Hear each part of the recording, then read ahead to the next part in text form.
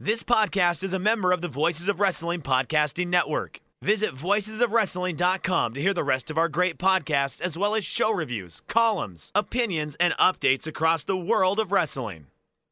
Here we go!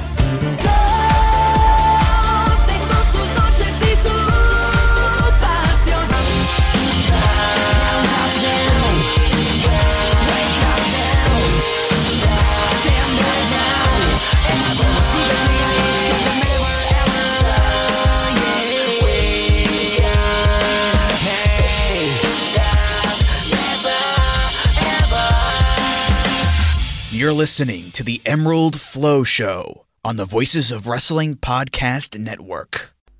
Welcome to the 18th episode of the Emerald FlowShow. We're part of the Voices of Wrestling Podcasting Network, and you can follow us on Twitter at Emerald FlowShow. You can also follow us on all major podcasting apps, and if you use Apple Podcasts, leave us a 5-star review. You can also go to voicesofwrestling.com/donate and donate to the show if you are feeling generous. I'm Gerard DiTroio, here with Paul Vosh. Paul, how are you doing? I'm doing pretty fine. I'm on the second week of my vacation now, so I'm really kind of starting to calm down and just enjoy the summer, especially because we no longer have like 35 degrees every single day. We actually just have like mild upper 20s temperatures right now. Yes, the heat wave is over here as well, and it's very nice to do. And I assume you've been watching a lot of wrestling then with all that time off. Oh, yeah, no, definitely. I mean, it's also, I live in a big city, so I actually also have to, go and hang out with friends and everything, the horror. But yeah, no, definitely, aside from that, I do get a lot of time to just kind of sit down and watch a lot of exciting wrestling, some of which we're going to talk about, some of which we're not going to talk about, but I think I'm definitely overall, I'm relatively positive on wrestling at the moment. Yes, definitely. I did enjoy, I think, most of the things that we're going to talk about today, and there's a lot to talk about. So we'll start off with some bad news. A couple of days ago, All Japan on their website said that referee Kohei Wada was in the hospital, or is in the hospital. The translation was not exactly the clearest with COVID, and I don't know his status, but, I mean, to me, he's the greatest referee of all time, and I'm just wishing him get well soon. Yes, absolutely. Especially at his age, and him kind of generally looking a bit frail as well. I really hope that he pulls through. So just wishing him all the best. Yeah, so there's been no updates since, I think, about 2 days now. So hopefully we'll hear something soon. Yep. So got some really cool, or troubling information, I guess, depending on how you interpret it. And the credit to this goes out to pwanalysis.com. It's a blog in Japanese, but they posted just a attendance comparison that if you run through Google Translate is actually pretty clear that you can understand most of it. And basically it's tracking the numbers that the business promotions are doing from from 2019, from January to the beginning of August, and then comparing that to what promotions are doing from January to the beginning of August of 2022, and just some really interesting notes. First of all, over that sort of time period, soccer or football is 68% of what its attendance was in 2019. Baseball is 75%, but pro wrestling is only 56%. Does that shock you that wrestling has the weakest recovery? Not really. I think there's multiple factors that are responsible here. I think a major factor is the lack of cheering, because not only does that kind of hamper your enjoyment if you're watching it like just from home, I think it's even worse when you're actually in a crowd. Like for like anyone that's ever been to a wrestling show, like cheering is like one of the main things you want to do at a show. Like it just really gets you into the flow of everything, and just being allowed to clap, like it just isn't the same. So if I'm like someone that is in Japan and I'm thinking, so do I want to go to the show? Well, if I'm not allowed to cheer, like I might as well just watch from home. Like what's really the difference at that point? So I think that's definitely the first major factor. And the second major factor to me is also, well, yeah, look, so football and baseball have recovered better, but they also run the exact same amount of, like, the amount of events or games rather, that can happen, like, they're fixed, like, because they're determined by the number of teams in the league. Like, it's always the same amount of, like, matches that happen every year. Whereas for wrestling, it is kind of adjustable based on the schedule that the promotion is willing to run. So I think the other factor here is as well that, like, some promotions simply have significantly scaled back the number of shows. Because I think we should mention that this counts total attendance rather than average attendance. Yes. And so, like, what you have here is you got New Japan. They're exactly at about 50% of what they were doing up to this point in 2019, which is sort of impressive in a lot of ways, although 2019 only had one Tokyo Dome show. Yeah, I think that's a factor here as well, because they had 3 this year. The big winner is Stardom. Their business is actually up 270 or 207%. So Rossi Ogawa, promoter of the year. Dragon Gate is at 55%. Noah is at 81%, which I think, Paul, you had to say it's because they're running more larger venues. Yeah, I think because because 2019, it wasn't like the absolute nadir of Noah, but it was still not a great year for them. Like that was just before they got bought by Cyberfight, which really stabilized them. So I think really like being in a more stable financial position with Cyberfight that allows them to run more larger venues really has helped them out here. And it's kind of made up for the fact that they are also running like significantly less shows this year than they did in 2019. Yeah, because when you get to All Japan, they're only at 36% of the attendance that they had in 2019 up to August. But they are running like half the number of shows, basically. Yeah, less than that. Yeah, some months. So that's a factor, and it's like, well, I guess it's financially. It's like, is it financially wise to like go into these smaller towns when you can only draw so many people at this point? And I think that's probably into the calculus of it all. DDT's at 42% of their business, and actually, although in total fans, All Japan has outdrawn them by 116 fans.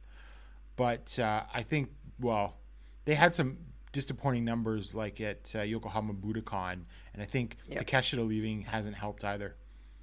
No, like DDT kind of like, I mean, we're going to talk about obviously Peter Pan, which was a fun show, but I think overall DDT feels like a little bit cold at the moment. I think that's kind of reflected in this because for DDT, yes, they might also run less shows, but DDT was never a touring promotion. DDT was always a Tokyo promotion. Yes. So I think for them, like not really being able to travel or traveling less isn't really as much of a factor as maybe just Tokyo in general being a bit burned out right now. Definitely. And then finally on the list, we have Tokyo Joshi Pro Wrestling, which is up 110%, which I think can be attributed to the fact that so far this year, up to August, they've run about 7 Korakuen Hall shows, whereas in 2019 they only ran 3. Isn't that what you found, Paul? Yeah, I would say that's... Or 3 all year, I should say. Yeah. What I'm actually curious about is, because I'm curious about that for Noah and the rest of the Cyberfight promotions, is how did they count the attendance for the Cyberfight Festival? And Wrestle Kingdom Night 3. Wrestle Kingdom for Noah, exactly. Like those are the 2 for Noah that I'm looking at. How how did that get attributed to Noah? And then I think for Tokyo Joshi and DDT, additionally, is like, how did they count the cyber fight? Because that could definitely like make a difference as well.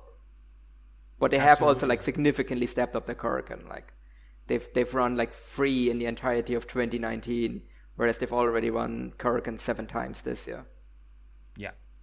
So I think I mean, they're very interesting numbers, but I guess those sort of caveats about frequency of shows and venues sort of apply when looking at those numbers. But, I think it's not particularly surprising in some ways that you got around 50% of the business for Dragon Gate and Noah, and then I think everyone's clear that Stardom has made some big strides. Although I was somewhat surprised about Tokyo Joshi, but I guess it sort of makes sense when you think about it.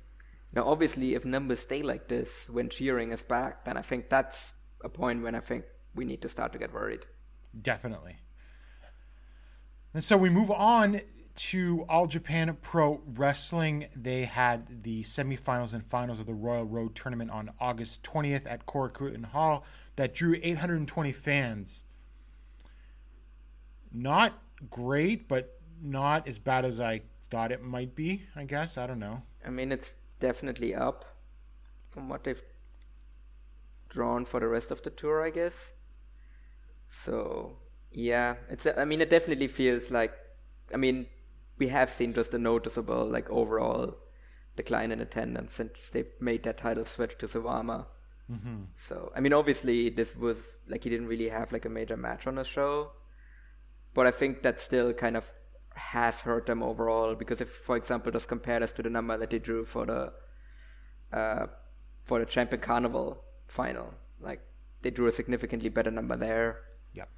So yeah, I don't know. It's not a great number, like not a terrible number, but it definitely doesn't really make me like very positive on what they're going to draw at Budokan later.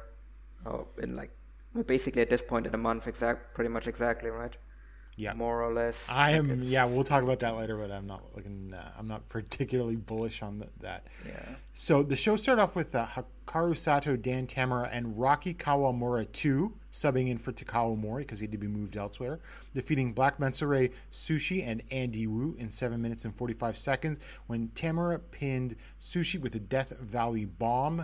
It was just a comedy opener, basically, but it was fine for what it was, and Dan got the win, which is always nice to see. And if you're into Rocky Kawamura 2's shtick, well, then this match was for you. It's still one of the most bizarre things I've ever seen. When I first saw him come out in the Rocky gimmick, I was like, does he eventually get to Rocky Kawamura 2? And what really is the difference between Rocky Kawamura 2 and Rocky Kawamura 3? Because obviously Rocky Kawamura 1 was like, it was just him from like First Blood, right?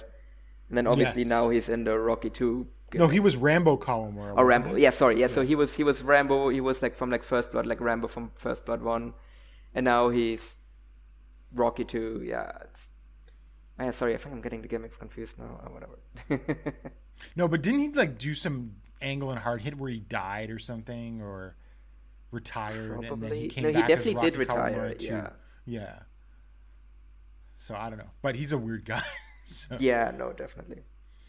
And then, so in the first Royal Road semifinal, Jake Lee defeated Takao Mori in 5 minutes and 46 seconds with the D4C. Sadly, I thought they should have just put Omori through to the finals, honestly. This is actually kind of awesome while it lasted. Because, like, Omori went in there, worked really hard for, like, 6 minutes almost, and then, like, went after Jake's leg, and Jake just sort of powered up and finished him off. But I don't know, I thought Omori looked really good here. Yeah, I agree. They definitely should have put Omori through. Like, that would have been way more exciting than just, like, having yet another Kento Jake Lee match, especially so soon after they said, this is the final Kento versus Jake match, which obviously was never true, but, like, the fact that it literally, like, gets undone, like, a little more than a month later, it's a bit silly. Yes. Yeah, but otherwise, yeah, as you said, like, it was a really fun, like, quick sprint, and, yeah. Omori looked really, really good here, and he was very clearly very motivated, being put into this position on short notice, and that actually led me to believe even more that he was going to win, and then Jake just got the win. Well, I got a little nervous because he was like dominating the match for a bit. Yeah, I was like, really? Is he just going to squash Jake? Yeah, no way. That would have been awesome. Yeah, I don't think they would do that, but like that just would have been such a fun. Well, they could have basically gone with the excuse that like Jake prepared for Naoya Nomura, and then all of a sudden he had to face then all of a sudden he had to face Omori, and he wasn't prepared for him, so he just got squashed. That actually would have been like a believable story. Yeah, I guess we should say that Naoya Nomura got COVID, or at least had a fever, and so they pulled him from the show. And no, he did actually test positive for COVID. Oh, he did test positive. Yeah. Okay, so they pulled him from the show, unfortunately. But I mean, it could have been worse, I suppose, to screw up the tournament than that, which is unfortunate because we probably got robbed from some great matches. In the next semifinal, Kento Miyahara defeated Yuji Nagata in 10 minutes and 48 seconds with an inside cradle. Paul, I thought this match was actually pretty damn good up until the finish when they blew a Hurricane Rana from Kento because Nagata just can't roll over like that now, and they blew the cradle. Also looked really sloppy as hell. Yeah. And it just totally deflated the match. But I thought up until the end, it was like Nagata's best performance in the tournament, and Kento was selling for him and everything. So it was just sort of crushing that way. Yeah. I mean, I agree, but like the finish just made me really sad. Yeah. Like, it was just so clear that they had this finish planned, and I don't think that was something they came up with on the fly. No. So it was very clear that Nagata was like, yeah, I can do it. And it was just so obvious that, like, the mind was willing, but the body was not. Yeah. Like, Nagata just, like, he was just that half step off every single time during the entire finishing sequence. Like, I don't think it was even just a Hurricane Rana or the cradle. Like, there were, like, other times as well where, like, during the finishing sequence where I just felt that Nagata was just, like, a half step too slow, like every single time on everything they wanted to do there. And it just, it was just kind of sad to see. I mean, it was a good performance otherwise, but yeah, it's very clear that time has finally caught up with Yuji Nagata, and it's probably best if he's like kept to more like undercard stuff rather than like big singles matches at this point, as sad as that is. Yeah. But look, it happens to everyone eventually. Yep. He's 54 now, I think. So, you know, he's getting up there. Because I looked up on Cage Match, and he had a match against Tomohiro Ishii in July 2021 that's rated 8.3. Oh, that was awesome. Yeah, I remember that match. That match ruled. Yeah. So this is a sort of, I guess a year makes a big difference when you get up to that age. Yeah. No, I mean, it's, maybe we talk about that for some other people, maybe in the Noah tournament later as well, where I think that might be happening to them as well. But yeah, no, it's very clear that like it took just 1 year and now he's just kind of toast basically. Like I don't think he's awful. No, he definitely isn't, but I think one valuable skill for wrestlers at that age is like know your limitations, and I think Yuji Nagata, for the first time in his career, actually has to do that now, and depends if his pride is willing to like take that hit, basically. Yeah, exactly. Well, yeah, because like Nakanishi was doing like dives over the rope way far too long into his career. Yeah. Do you remember those? Oh yeah, I mean with Nakanishi, even at the very end, there was like he was like awful most of the time, but there would like one time a year where he would just go nuts, basically. Yeah. And Nagata basically has to be like, okay, do I just want to adapt and just have like a more careful style, or like know what my limitations are, or do I just want to kind of be bad for most of the year, but then have that one performance where I just pull out all of the stops? Yeah, so it'll be interesting to see how he adapts going forward.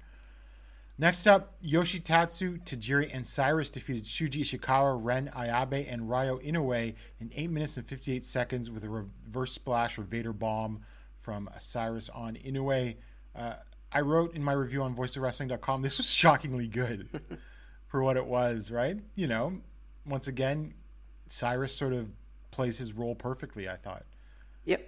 It was also a really good way to give him his heat back after losing to Kento.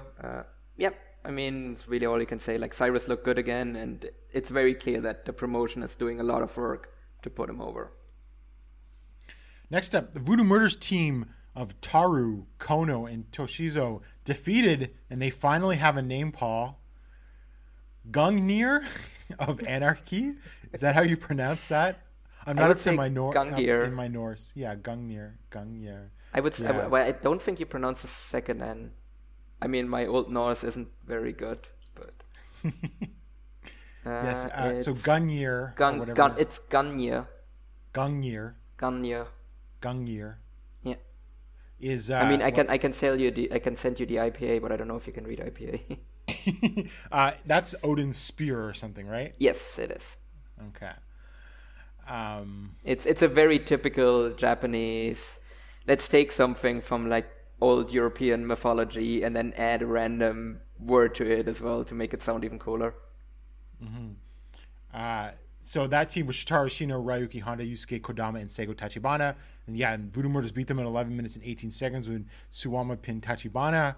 But, GOA, as you could also call them, they look sort of cool out there with all their shades on and everything. Would you call them would you call the abbreviation GOA or would you call them Goa? Oh, you call them Goa? Yeah. I would call them Goa, yeah, but maybe that's just funny to me because it's also a state in India. Yes.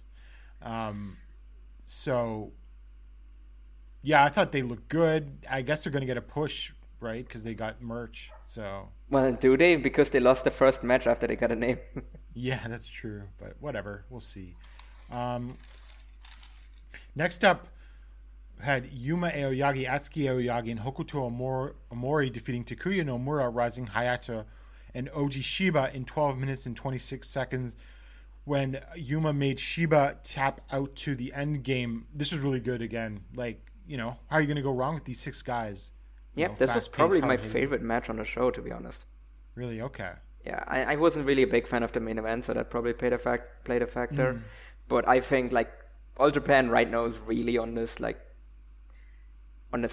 the best thing probably right now in All Japan is, like, in a similar way to Noah, is, like, these kind of, like, semi-main 6-man tag matches. Because they always deliver.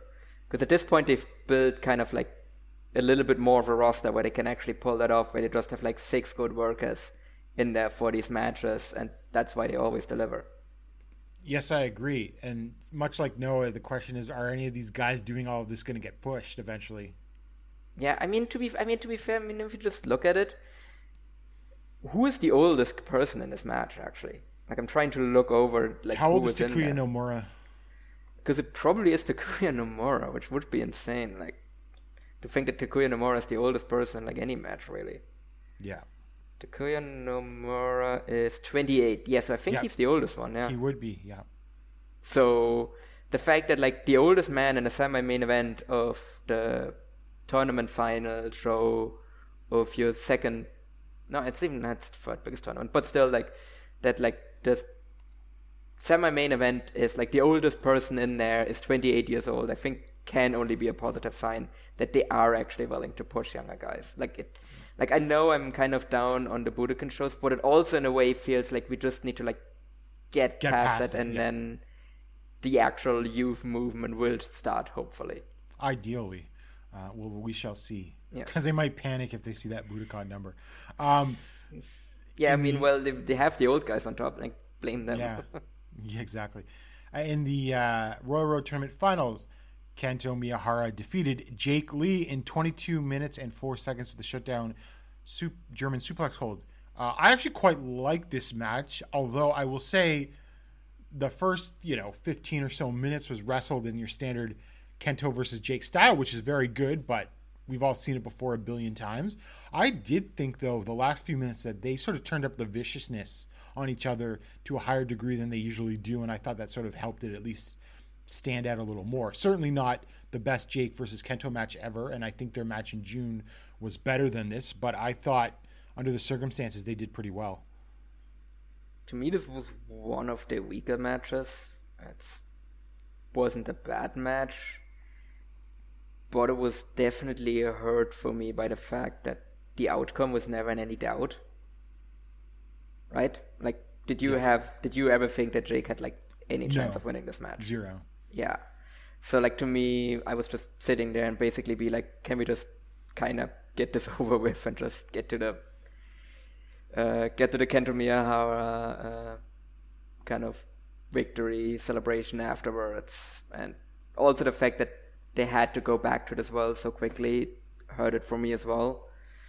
So I was just like, I recognized that the work technically that was in front of me was good, but I just couldn't get invested in it in like any way or shape or form. Like, See, that's sort of how I felt about Kento versus Tsuji at that Champions Night show. Yeah. It's like I've seen it before, and the work is technically good, but it's not doing it for me or anything like that. And nor did I ever think that like Kento was going to lose or anything like that. No. I mean, to be fair, that can still work because obviously we're going to have that at Budokan again, but I don't think I'm going to have that same issue with that match. Let's put it that way. Then after the match, Kento got on the mic, and Suwama came out, and now Kento's starting to do his own little dance to mock Nagata too. Which again further points to the fact that he's probably turning heel. You think so? Yeah. Okay, we'll see. I mean, are they gonna run that? Like, are they gonna run like Nagata versus Kent? Like, because why would he still mock him after him winning a tournament if they're not running that back as a triple? Well, I don't know if it was him specifically mocking Nagata in that context, but him doing that little dance started after, like, on the Shinkiba, I think it was the Shinkiba show where he came out and like after Nagata beat Ashino. And they, had a mic duel, and then they had a dance off, and he just has continued to do that. So I don't know. Yeah, it is very weird that he's building to another match while he still has, like, the biggest match. That's probably the biggest. Is it the biggest match of his career? I mean, it is the 50th anniversary in Budokan. I guess. Yeah. But it already feels like a bit of an afterthought. You could argue the biggest match of his career was the first Suwama match in Sumo Hall. That's what I'm thinking. That's like the only other one that I could think of. 6 years ago. But again, that match didn't even happen because Suwama got injured. No, but they had it later at Sumo Hall. Oh, yeah, no, but I'm thinking about the original one that they built when Suwama tore his Achilles.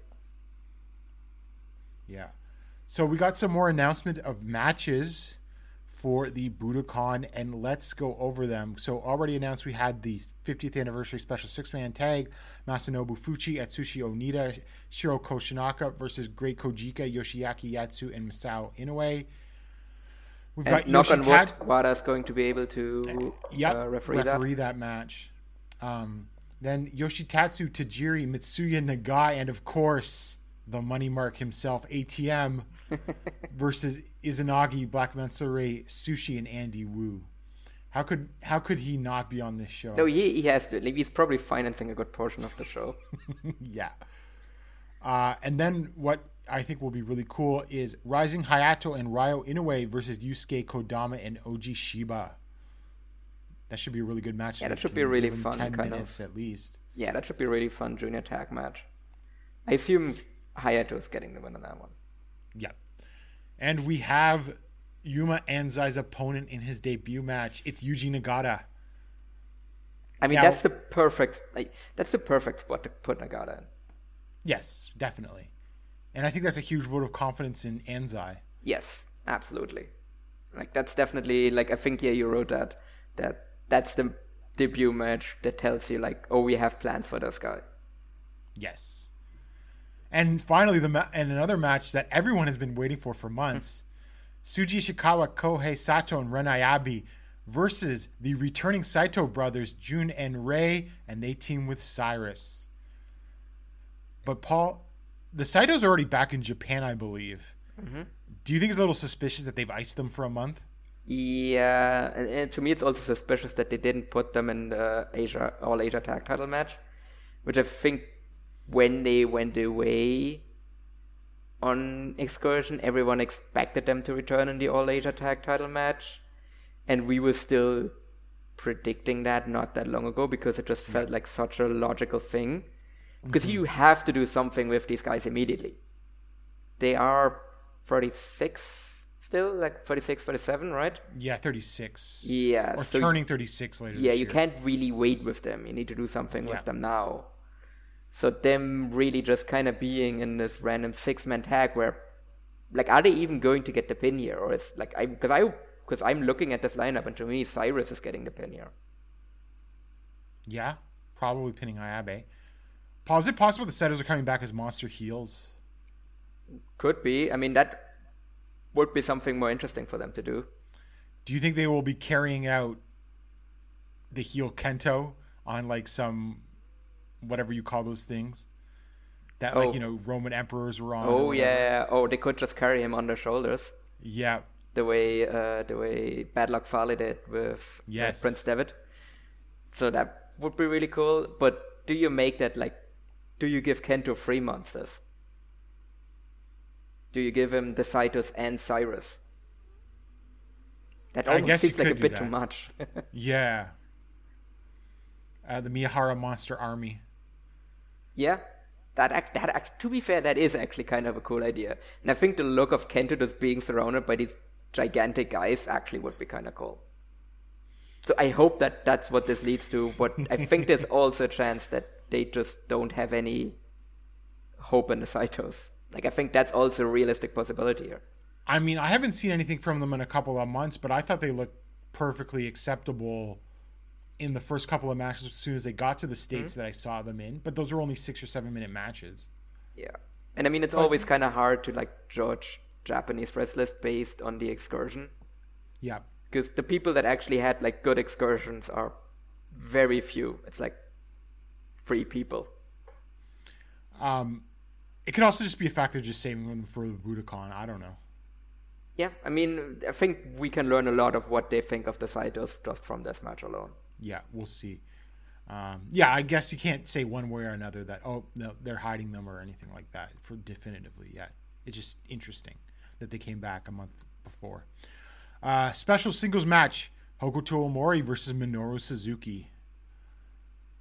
I don't know what to think of this. I mean, I think it would be good, but it's going to be I would assume if they're going to do this that Omori gets in a good amount of offense in here at least. He doesn't get squashed. I mean, I don't like that Omori is going to lose because he's very clearly going to lose. But I do think this really cements that he's moving up to heavyweight. Yes. To me. So that's why I don't really mind that he is going to lose. It's not ideal to job out one of your up and coming stars on your biggest show to an outsider. But at the same time, it is kind of his initiation into the heavyweight ranks. And the way Japan generally does that is you need to eat shit for a while before you get pushed as a heavyweight if you've been a junior before. I mean, I think it's fine if he loses and he gets a couple of near falls and looks competitive against Suzuki. Yeah, I think that's the ideal case, yeah. And then the other special singles match, Yuma Aoyagi versus the Fallen Angel Christopher Daniels. Is Yuma losing this? Is Yuma moving though to junior heavyweight? No, definitely not. But that would be really stupid. But we said the same thing for the Kondo match, and then he just lost that one as well. Yeah, but this just makes it's even worse. Yeah. Maybe you can get Kondo to come back to put Yuma over, but that's going to be a little harder than getting the win back from Daniels. I mean, to me in this case, I don't know why Christopher Daniels... Exactly. The only way I can see Yuma losing is if AEW doesn't want him to lose, but it's not he's even on TV, right? Well, let me put it this way. If you actually... Okay, the vast majority of AEW wrestlers, and I'm not talking about when they appear on New Japan Strong, they win their matches on the indies. But the absolutely lowest ranked ones that are not being pushed will lose on the indies. Okay. So you would have to assume that Daniels might fall into that low, not pushed category. Yeah, because I'm just looking over his last results. So he lost on Strong. He lost against TMDK in a tag match. He lost on Defy. So if he lose when he was not he didn't get pinned, I assume. But then otherwise, let's see what his other He beat something. Wait, which Robert Anthony is this? Okay, I don't know what this is. So he beat Robert Anthony on something called Locoholics. Well, that's on AEW. He lost to Jay Lethal. Then otherwise... I mean, he is not really like he's really only working like Defy, New Japan Strong, and AEW. Like he isn't really working anything outside of those like really regularly. I just think Yuma losing here is monumental. It would be absolutely stupid. Yeah. Like if AEW tells you that their guy can't lose, then you don't book the match, or you book him against someone else, or you book Brock Anderson. Yeah, or you book like a tag match or something. Yeah, like you can give Daniels the win on the Cork and Hall show the next day against like someone like Yoshitatsu or something. I don't know. Yeah. No, I really hope they don't do the stupid thing here and drop out Yuma Aoyagi on their biggest show. And this ties into the excellent question asked by Therese last week, and the answer I gave. Is Daniel scouting Yuma here? Maybe, but to me, it's still not really a sign that they have really like a proper relationship with AEW. If they do, then maybe that's what they're trying to do here. But until then, we haven't really seen AEW do it all that much, where they like go to Japan and like scout someone. And you can't really give them credit for like scouting Takeshita. Like, no. And then really, who else have they really like? Because in terms of like male wrestlers that they've brought in from Japan, like it's not a lot. Like it's not a lot that aren't like New Japan guys, basically. Yeah. Like, because I'm struggling to think who that even would be like outside of like DDT or New Japan, or like even male Japanese wrestlers that they have brought in. So it definitely would be kind of outside of their like normal pattern for them to do that. But he could go back and be like, "Hey Tony, this Yuma guy, he's incredible." Yeah, I mean Tony is a wrestling nut, but I don't think Tony is watching like 2022 All Japan. Yeah, but I mean Daniels could say like, "Hey, this guy is great" or something. Give him a look. So I mean, hopefully not. Yeah. And then for the PWF World Junior Heavyweight Championship, Tiger Mask defends, as we were all expecting, thank God, Atsuki Aoyagi. Oh, he defends, sorry. I understood that you said he defeats. I'm like, what? No, defends. I'm sorry. Yes. What did you just say? Thank God he defeats Atsuki Aoyagi. No. I'm kind of just curious what he can get at a Tiger Mask, really. I mean, really all Tiger Mask has to do is just kind of like be there while Atsuki bumps around him. Mm-hmm. So as long as he doesn't get in the way, I think the match will be pretty serviceable overall. So I think that's really the main thing. Like, I think it's gonna be a carry job by Atsuki Aoyagi just based on like the matches that Tiger Mask has had so far.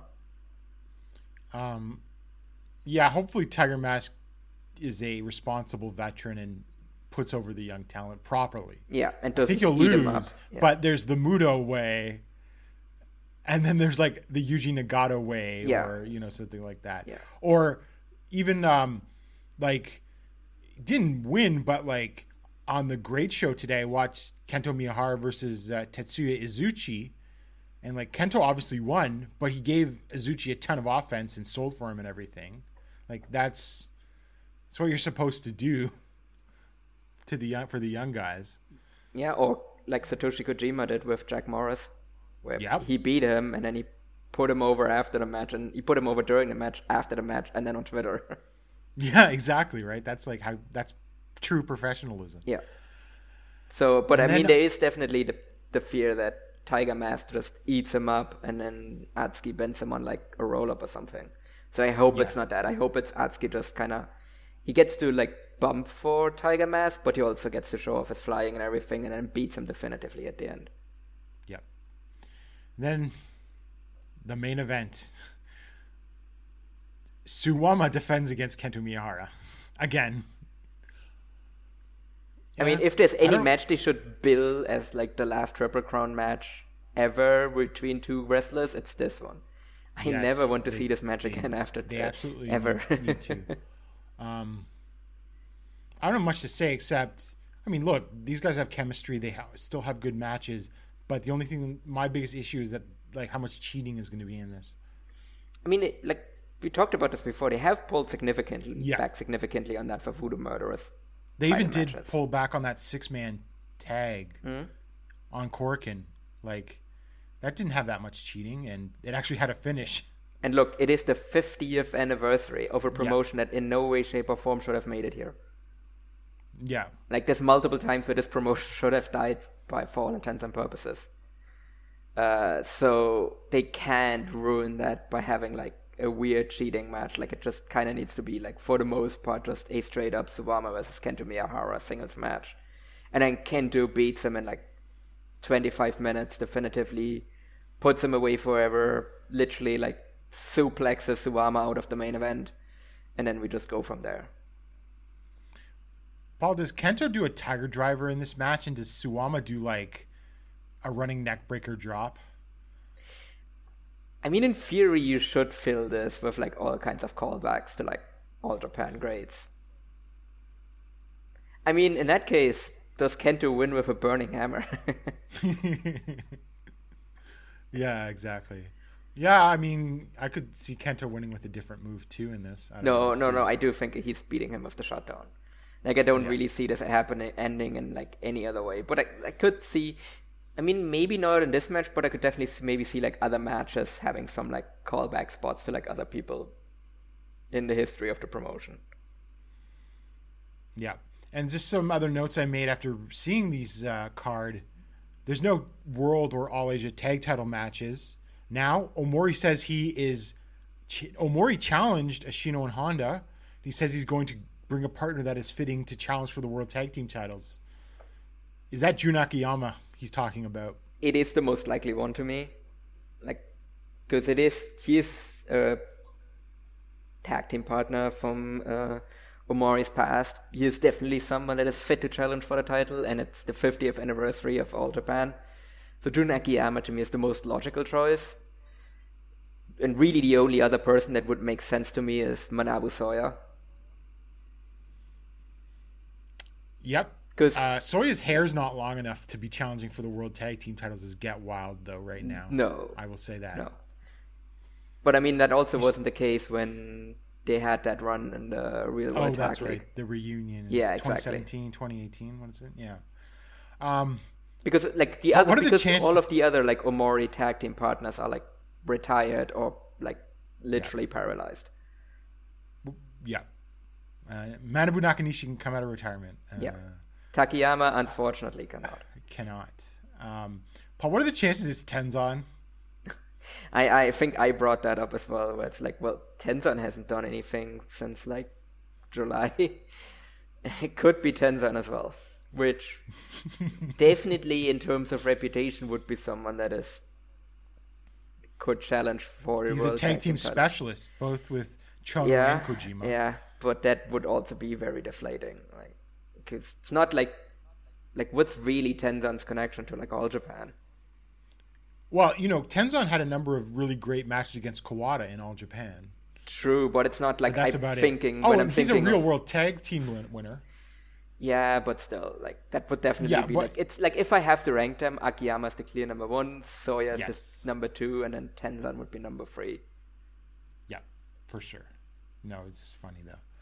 Because it's like, well, who's a guy that they could get off the bench in Japan and just stick in there? No, that to me was like the first obvious one. It's like, if they want to put someone else on there that can draw, it would be... But, like, for example, you would announce Tenzan, right? Presumably, yes. But then again, you would announce Akiyama as well, I guess, if you want to sell tickets. I would assume the Akiyama announcement's coming soon. True, yeah. So, yeah, we'll see. Like, we'll see when the announcement comes who it is. But to me, Akiyama, like, if I have to put, like, numbers on them, I would probably put it, like, Akiyama 85%, Tenzan, like, 10, and then 5% Manabu Soya. Oh, you think Soya is the least likely? He's least, like, I would like to see him more, but I think he's also the least likely one because he's the least drawing person, basically. That's true. And Paul, who do you think is conspicuous by before I get to that, All Asia tag titles. On September 10th in Great, Toshizo and Minoru Tanaka are defending against Soma Watanabe and Yu Iizuka. I assume Voodoo Murders retain. However, Minoru Tanaka did beat Yu Iizuka on today's Great show, so I don't know, but it's great, and they'll just job people out all the time. So maybe you can't read into what that means. So I'm assuming that Voodoo Murders will retain, and I'm assuming that'll be Hikaru Sato and Dan Tamura, because they do not have matches yet, will be challenging them. Yeah, that just makes the most sense, because it also would be weird that you have these two people from an outside promotion win the titles and then lose them right away again on the Budokan. I mean, it is the All Asia title, so who cares, but still. Right, but I think my feeling isn't really, they need to do this or they're so stupid. Like, you just beat Voodoo Murders all at once and disband them. Yeah. You just kick them out of the promotion again and just have that be over. Like, they basically need to, I would assume that there's going to be some sort of angle on the Korakuen after Budokan. For sure. And, this is what I was going to get to. Paul, who's conspicuous by their absence on this show? Oh, Koji Doi. Well, Kuma Rashi and Koji Doi are returning on September 19th at Korakuen Hall, finally. Because probably other wrestlers are about to be cycled out that are currently in the company, which I think sort of adds to my theory that Voodoo Murders is not long for this world. Yes, it seems like they freed up some budget again to book those two guys. Yeah. And they got Real World Tag League coming up. Naoya Nomura. Yeah. I mean, I guess maybe they also... Yeah. The thing for me is as well, I hope he's still going to get booked in a promotion. Like, we don't know if maybe this whole Royal Road tournament was just going to be it. Well, yeah, but do you really put him over Yuma and I assume Jake? And then just have him leave? Kento, and then have him leave? That would be very weird, yeah. But there's also, no one really, on the card that he can face. I have the only sort of semi-regular left that they haven't booked is Seigo Tachibana. Yeah, but, that's... I mean, I like Seigo Tachibana, but... Yeah, no, but it doesn't mean anything. No, exactly. Who cares? So really, I don't really know if there's a spot for him. Here's the thing. You also don't necessarily need to book him on the Budokan. For me, it's probably more important that he maybe, turns up on the Korakuen afterwards. That means that he's still, a part of the promotion going forward. To shoot an angle sort of thing? Yeah. Yeah. So to me, that is maybe more important than, just forcing him onto the show in a random match. Mm-hmm.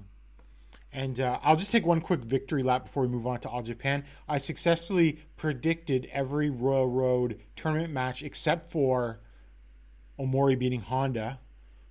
And, of course, I did not see the Nomura COVID coming, but I did still get the winner. So that's probably one of the best tournament predictions I've ever done, all things considered, I got to say. But it was pretty obvious, I thought. No, yeah, the moment Taro beat Kento, oh god. The moment Kento beat Taro, it became really obvious how this was going to go. Mm-hmm. Well, I mean, some people were still absolutely convinced that Nagata versus Suwama was the Budokan main event. After that point, it was definitely people that were not paying that close attention and just heard that there was a New Japan guy in All Japan and assumed that was what was going to happen. Let's just say, dear listeners, if Nagata had won this tournament, you would have heard a very different intro to the show. Yes, exactly. So any more thoughts on All Japan? I'm a little down on the Budokan. I think I'm going to enjoy the show overall. Yeah. But I'm not super excited about the card as it is right now. But I think probably, when I actually watch it, I'm probably still going to enjoy it a lot. Yeah, I think the show will be good. I'm just not... They're 2,500 people. Might be what they get here. Yeah. Let's see. At this point, just to save face and get 3,000 to be on par with Noah would be, I think, the absolute best case scenario at this point. Yeah. If you can at least get close to what Noah did, I think, then you're doing fine. But that's not a really great number for your 50th anniversary. No, it's not. So we move on to Pro Wrestling Noah to night 4 of the N1 Victory tour in Sendai Sun Plaza with 505 fans. I don't know. Didn't someone really draw like a much better than that in Sendai recently? So I don't know how good that number is. I'd have to look at what some other Sendai shows are doing. But whatever. Let me just take a quick look at that one. Sendai Sun Plaza. I think Dragon Gate. No, it was New Japan. So New Japan drew 936, and Noah's the only other promotion. But it is actually down from what they drew in January for Bumper Crop. Because for Bumper Crop they drew 633. So it is significantly down from that. Interesting. And that one had the Nakajima versus Kitamiya title match. Yep. Oh, yeah. So for the first match of the show in the Block B, Jack Morris defeated Kinya Okada in 11 minutes and 6 seconds with the Tiger Driver. I thought it was good, but not great. I actually kind of expected a little more from this match, but it was perfectly fine. Yeah, but in a way, it's actually a good sign that we expected more from a Jack Morris versus Kinya Okada match than we got. Yes. Yeah. So, but decent match overall. Not really a lot to sink your teeth in though, and yeah, I don't think really we're gonna remember this match, and like, because I'm already struggling to really remember anything about this match. Yeah. I still remember like the good stuff sticks out still, but but there's a lot there's a lot of perfectly good wrestling that just doesn't stick with you a long time in this tournament. Next in Block A, Dr. Wagner Jr. defeated Masaki Mochizuki in 13 minutes and 18 seconds with like a Hurricane Rana cutback. It was fine. Again, like another 3.25, 3.5 maybe at best match. I just had in my notes though, poor Mochizuki, because at this point he still hadn't had a victory. He's really getting dropped out here so far in this tournament. Yeah. This was actually one where I kind of expected him to get a win, but it really seems like they're building kind of a storyline with him just getting dropped out mercilessly. Like, I think maybe this might also be where maybe he's like cutting back on his Noah dates after this, just based how they're like just beating him like a drum, while he is a champion in Dragon Gate. Like, I feel like I need to reiterate that. He's a Triangle Gate champion in Dragon Gate, and he hasn't won a single match so far. Okay. So I feel like they're just like, he's just gonna want to be in Dragon Gate more to like team with his son. So I think Noah is just probably makes the most sense. Yeah. Right? Now that his son's debut, he sort of takes up all of his time and attention. Yeah. So it just makes sense that he's just putting over as many people as he can on his way out. And in Block B action, we had Satoshi Kojima defeating Masa Kitamiya in 12 minutes and 36 seconds with the Western Lariat. This is pretty good, I thought. Like hard-hitting action. And Kitamiya, I think, has been really good all tournament. And then, Kojima just finishes him off with the Western Lariat. Yeah, I think this has been Kitamiya's best tournament ever so far. Because to me, he's been up and down every single time he's been in the Global League or in the N1. But he has consistently delivered in every single match so far. And he's been really awesome. And Kojima as well has also had a great tournament. I mean, talking about a guy that is older, that is definitely has not fallen off yet. Like, Kojima is like very clearly showing that he can still go. Yeah. No, Kojima's been great and Kitamiya has been great. And then we move on to Kazuki Fujita defeated Hideki Suzuki in 19 minutes and 5 seconds with the Dujime sleeper hold. You know what? I have in my notes, it's not for everyone, but I thought overall it was slow at the beginning, but I thought it's still pretty good by the end. I wouldn't go rush out and drop everything and watch this or anything like that, but I enjoyed it for the most part. No, I saw a lot of people basically be like, this is the most boring match they've ever seen, and I definitely don't think it was that. Like, it definitely was slow in the beginning, but both of these guys can go on the mat, and they definitely showed that here. And they definitely managed to kind of make the finish exciting. And I think it helped as well that Suzuki is very clearly one of the people that Fujita respects. So yes. Fujita didn't eat him up. Like, if this was just 19 minutes of Fujita eating up Suzuki, then I agree, that would have been really boring. But it wasn't that. Like, it was much more of a back and forth match on the mat as well. So I think that really helped it as well. And as you said, the finish was actually pretty good. And not really, again, not a tremendous match, nothing that will make my like match of the year list at the end, but it was perfectly serviceable. And then next up, Block B action. Katsuhiko Nakajima defeated Takashi Sugiura in 16 minutes and 35 seconds with a vertical spike. Sugiura, Legend No has had sort of a ho-hum, low-profile tournament, but I thought this was probably his best match so far. I thought this was really good, and they sort of really laying into each other, and sort of like Nakajima sort of basically almost like doing like a deadlift vertical spike at the end, sort of added to the feel of a struggle.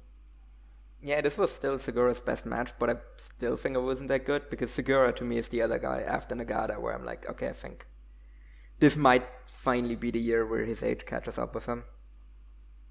Because for this whole tournament, I'm like, he's been up and down.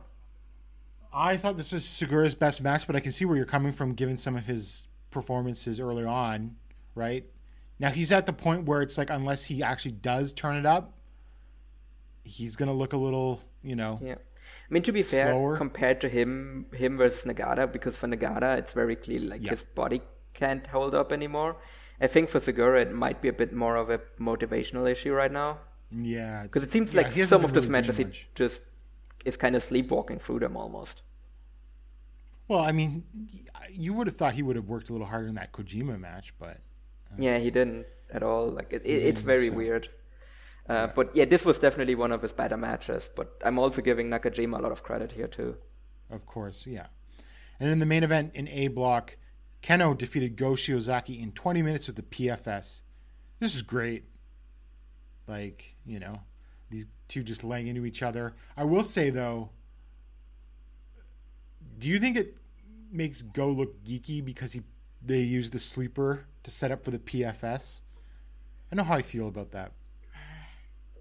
No, I think that's fine, because again, like, in a way, it can actually help enhance it as well, where you had to like choke him out to actually get him to stay down, basically. Mm-hmm.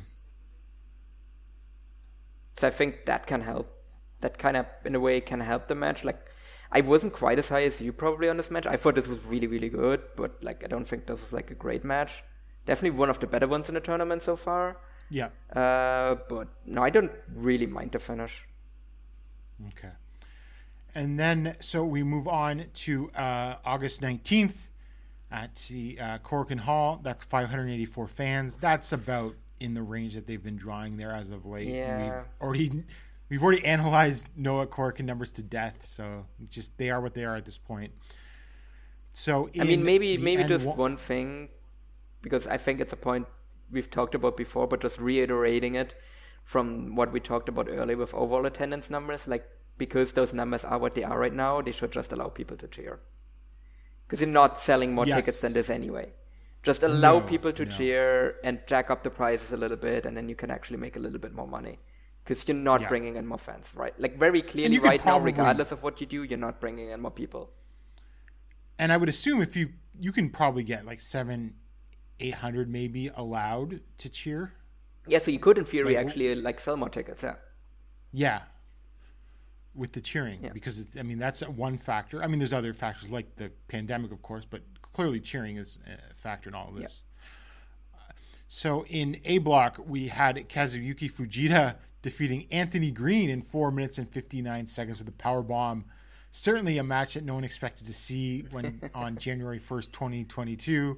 I'll give it credit. Like, I thought Green worked hard here, and it was a nice little match. Obviously, like, Fujita dominated and everything, but it was perfectly fine.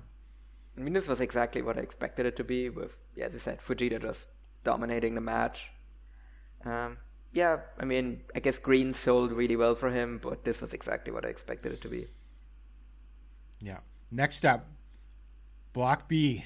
Katsuhiko Nakajima defeated Jack Morris in 13 minutes and 41 seconds with a tag. It's listed as a Tiger Driver cutback cradle, but it was sort of like a Hurricane Rana. This rule. This was awesome. This was so good. Yeah.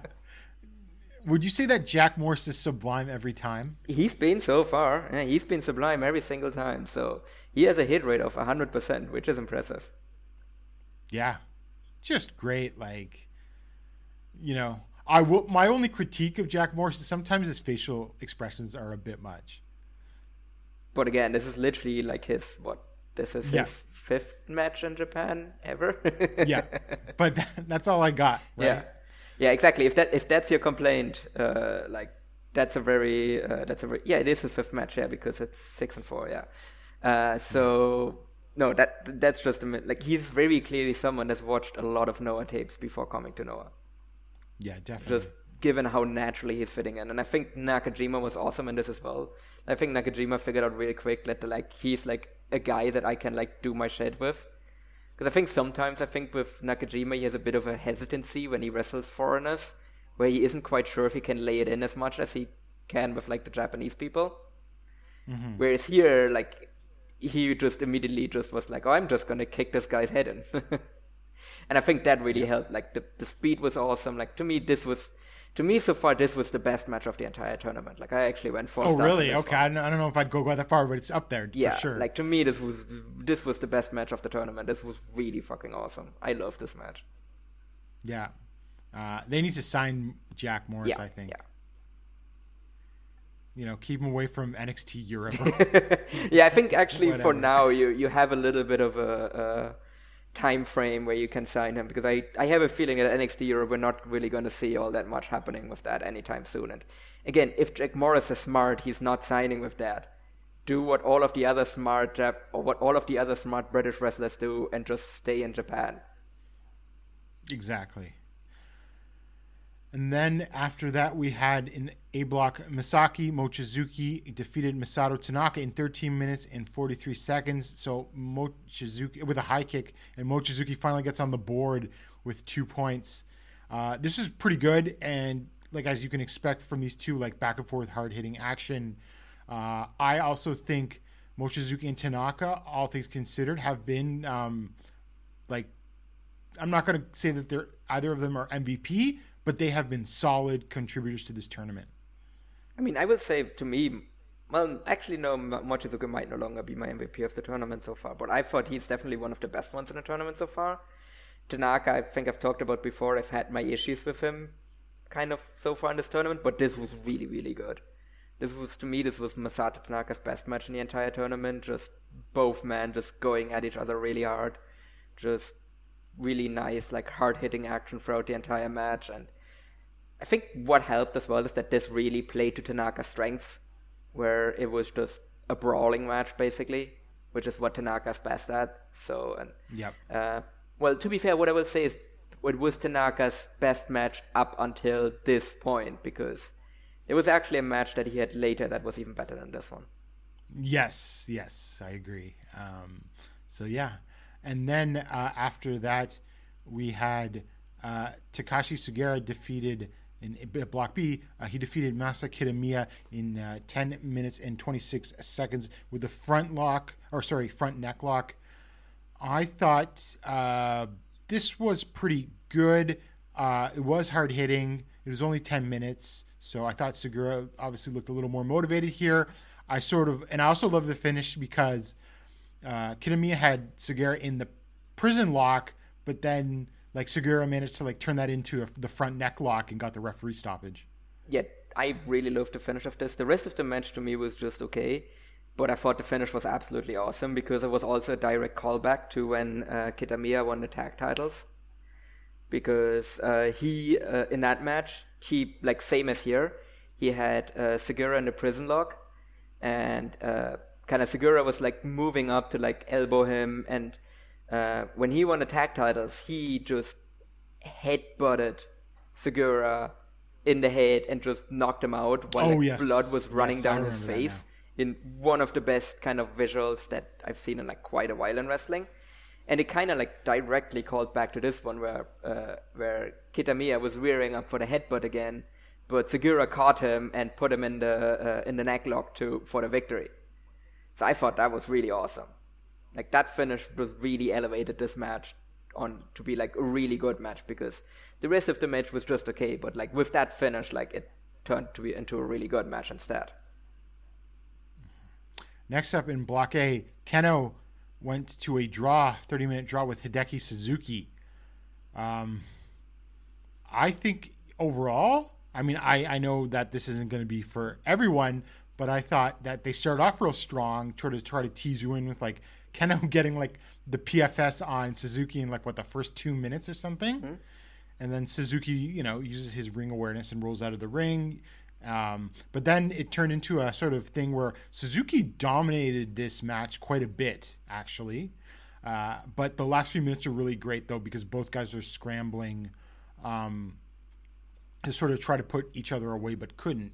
So I would definitely say this was one of the... I'd probably put it in the top 10 of best matches of the tournament, but I can see it not being for everyone. And you can sort of critique maybe the way that Suzuki sort of dominated most of this match. No, I think this match was really good as well. Suzuki dominated for the most part, but I think really the important part here is while it was a time limit draw, the time limit draw happened when Keno had Suzuki in the sleeper hold. Like, it wasn't a case that like, oh, these two were still like equal. It's like you really got the feeling that if this just went like 10, 12, like 30 seconds longer, Keno would have won. Because like either Suzuki would have tapped or Suzuki would have just passed out and Keno would have gotten the win.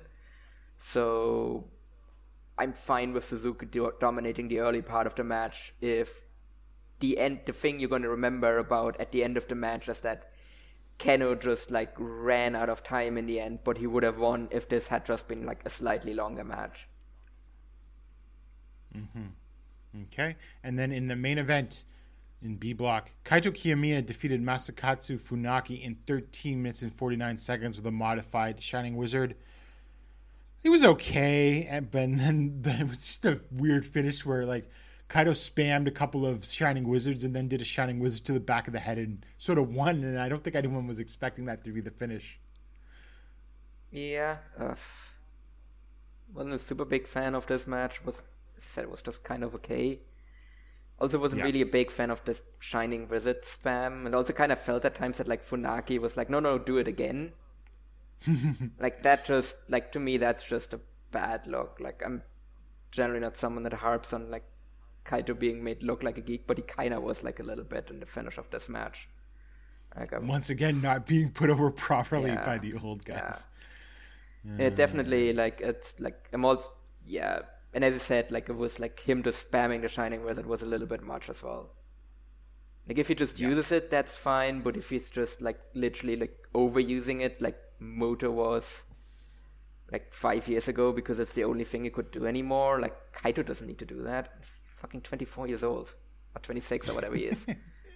26 yeah, he's 26 years old. Like, can do, like, all kinds of cool shit. Like, he doesn't need to do the move that the guy could only ever do because he doesn't have knees anymore. Like, if he has to take a goddamn Muto move, then I don't know, like, do the moonsault or whatever. Although then again, maybe don't do the moonsault given what happened. Don't do the moonsault. It's not worth it. Maybe don't. But I mean, you can still use the Shining Wizards, but you don't need to spam it. Right? Yeah.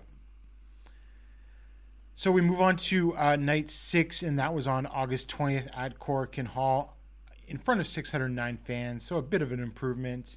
In Block B action, we had Kaito Kiyomiya defeating Kinya Okada in 9 minutes and 59 seconds with a reverse cradle. I thought this was pretty good. Interesting story here, though, where they had like Okada seemingly dominate all of the match, and then Kiyomiya got the win by sort of rolling him up at the end. Yeah, I think that was also a Kaito call as well, to actually give Okada a lot, because Kaito is kind of one of the trainers as well, right? Well, I think he's at least helping. Yeah, he's helping. It's Ogawa. Yeah, so I think he like helped train Okada to some degree as well. And I think he kind of did something similar as well when he had like the match with Kai Fujimura before he went away on excursion. So yeah, I thought Kaito was just really willing to like give Okada the chance to show off, because he hasn't really gotten that throughout the entire tournament and probably isn't going to get that opportunity for the rest of the tournament. So I thought it was really good by Kaito. And then still getting the win in the end. So yeah, I think overall, like we've said, like I think this stuff like this really helps the promotion get a bit more behind Kinya Okada and actually give him more stuff to do, because he definitely showed that he can hang even if he's on offense. Yeah, and I thought the finish sort of invoked the way that Okada got in the tournament with the roll-up. Yeah. Just kind of like in reverse in this case, yeah. Yeah. So next up, we had technically a master and student match. Hideki Suzuki defeated Anthony Green in 9 minutes. And I saw like Green on Twitter and everything was playing this up. He's like, oh, he's my trainer in the performance center and everything like that. What do I have here in my notes? I thought, this is pretty good. I mean, it was pretty straightforward, simple. I thought Green looked good, of course, but Hideki got the win in the end. And then afterwards, like Hideki goes over to him and has a bunch of words for them, and they shake hands and everything like that.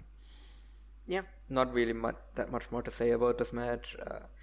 It definitely felt like Hideki has a bit more respect for Green as well, because he probably has worked with him in WWE. Yeah, because you wouldn't think Anthony Green is a guy that Hideki Suzuki has much respect for. No, yeah, because I really thought this was going to be more like the Fujita match, but it was like he did give Green like a little bit at least. Yeah. And then next up in Block B, Takashi Sugiura defeated Jack Morris in 16 minutes and 33 seconds with an avalanche-style Olympic slam. Definitely in the better Sugiura matches in this tournament so far, and a great finish, of course, with an avalanche-style Olympic slam. Paul, you know what I have written in my notes here about this match? It came to me in a revelation as I was watching this. Jack Morris is what Adam Cole actually thinks that he is. Would you agree with that? I guess so, because they do have kind of similar looks, but Morris is obviously like bigger and more jacked than Adam Cole ever was, and just more athletic, right? And he's more athletic. Yeah, he can actually do the stuff that Adam Cole thinks he can do, but can't quite pull off smoothly. Let's put it that way. Mm-hmm. No, I can definitely see where you're coming from. Yeah, I mean now for that comparison to maybe work even more, now I need to see Jack Morris in kind of a plunder match. Because Cole is always really good at those. So if he's really good at like plunder matches, then yes, he absolutely is just better Adam Cole. But what do you think of the match overall? Yeah, I think the match overall was solid. It was definitely one of the better Sugiura performances. I think Jack Morris also sold really well for Sugiura here as well. I think that maybe is like really good, like part of his game as well, is that he's like a really good seller.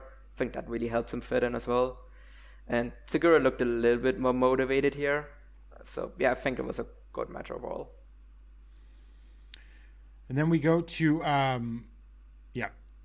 Block A with Go Shiozaki defeating Ehio Dr. Wagner Jr. in 15 minutes, 15 seconds with a strong arm lariat. Pretty good. I mean, all things considered, I think Wagner is really carrying himself well for the most part. Not like super high-end or anything, but a perfectly competent, like, mid-carder. Yeah, but I have to say, like, his matches also have a tendency to be a bit forgettable. Because I'm actually because I'm trying to recall stuff I remember from this match, and there isn't really a whole lot. Too. Like, I do remember the finish. Either. I'm like, good match. Yeah, yeah, I do remember the finish, but really struggling to think of anything else that really happened in this match or that I found notable from it. Mm-hmm. But, I think Wagner's got a spot there for a while in the company if he wants it. No, definitely. Like, he's definitely not, like, sticking out like a sore thumb. Like, he definitely fits, but he's also not someone that I would ever, like, push in any meaningful way. Right. Yeah, tag titles is good. Yeah, exactly. Right? Like the occasional tag title run is fine, but then anything. Like, I wouldn't even really, like, maybe I would give him, like, one national title match at some point. I would give him. He could be a national title challenger, I think. Yeah, that's what I mean. Like, I wouldn't give him the title. Like, I would give him a match for the belt, but that's about it.